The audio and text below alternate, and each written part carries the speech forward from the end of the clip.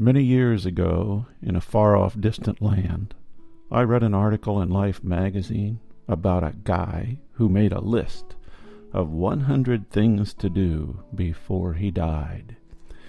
He was just a teenager, and he had the imagination of a teenager, so his list was filled with adventurous items.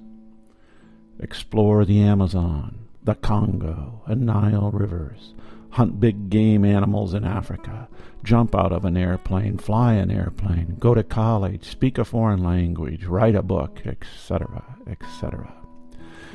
I don't really remember them all, but I was impressed, especially since now he was older and he had done them all.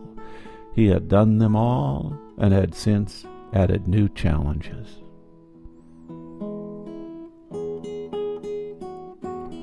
This is Retirement Talk.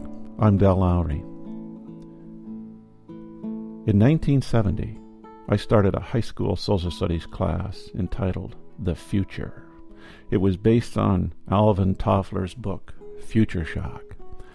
I thought it was important for students to consider just what the world might look like in 20 years, 40 years, or even 60 years, when they would be winding down or retiring.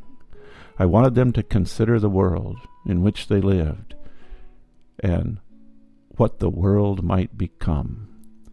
We made lists. They thought about their own personal future and tried to think about what they would like to accomplish in their own lifetime.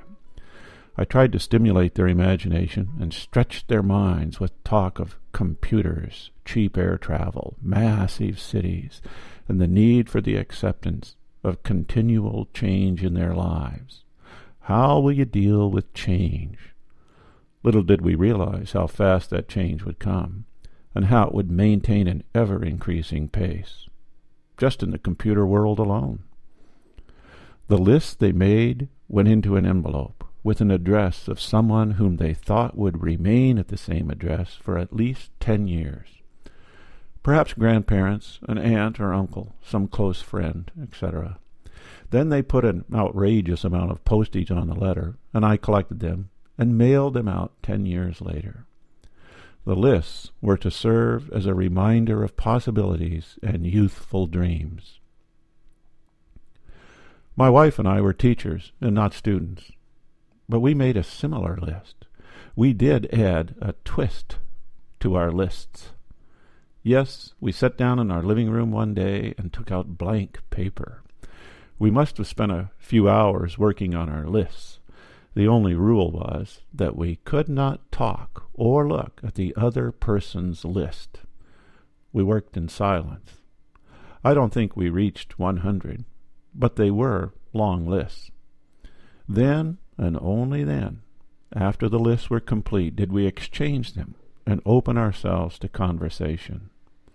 I remember reading things about my wife that I did not know.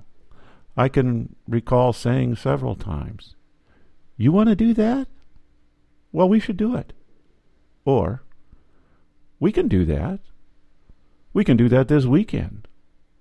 Or, "We can do that this summer." The letters served as windows into each other's mind. We never exactly worked off the list, but we did keep them in mind.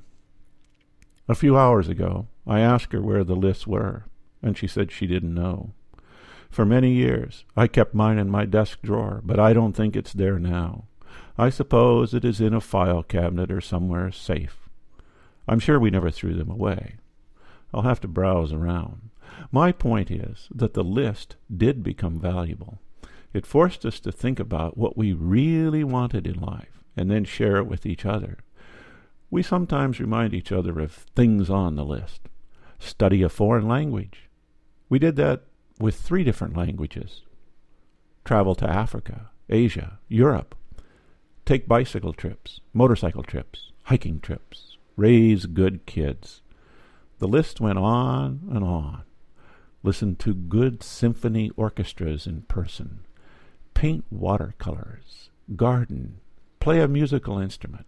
Have many good conversations over dinner and wine, etc. As the list went on, the items seemed to become more and more dear. We never checked them off, but I do think most of them have been realized. Nowadays, people refer to it as a bucket list. I guess that's taken from some movie that I haven't seen. It was important in giving us direction when we felt the need, but I always thought, as equally important, was the peek into each other's mind. It brought us closer together. Retirement's a time when a list might be as important as ever. As we enter the later stages of life, our time becomes more important. That's why we have a tendency to slow down. We don't want to rush life. Our list today would be a bit different than it was when we were 30. It might now include take a daily nap, strap ourselves to a rocking chair, take a walk, engage in longer conversations, take a long road trip, or linger in a coffee shop. We can pause to enjoy the moment, every moment. Making a list is not my favorite thing to do. We don't operate off of daily list. What is important springs naturally into being. By this stage in life, most of our exotic, erotic, and erratic challenges are celebrated by reflection. We don't continue our assault on youthful challenges. We're retired. We have different priorities. What is important has changed. But if you haven't got a list in mind, you might find one in writing to be very valuable. This is Retirement Talk.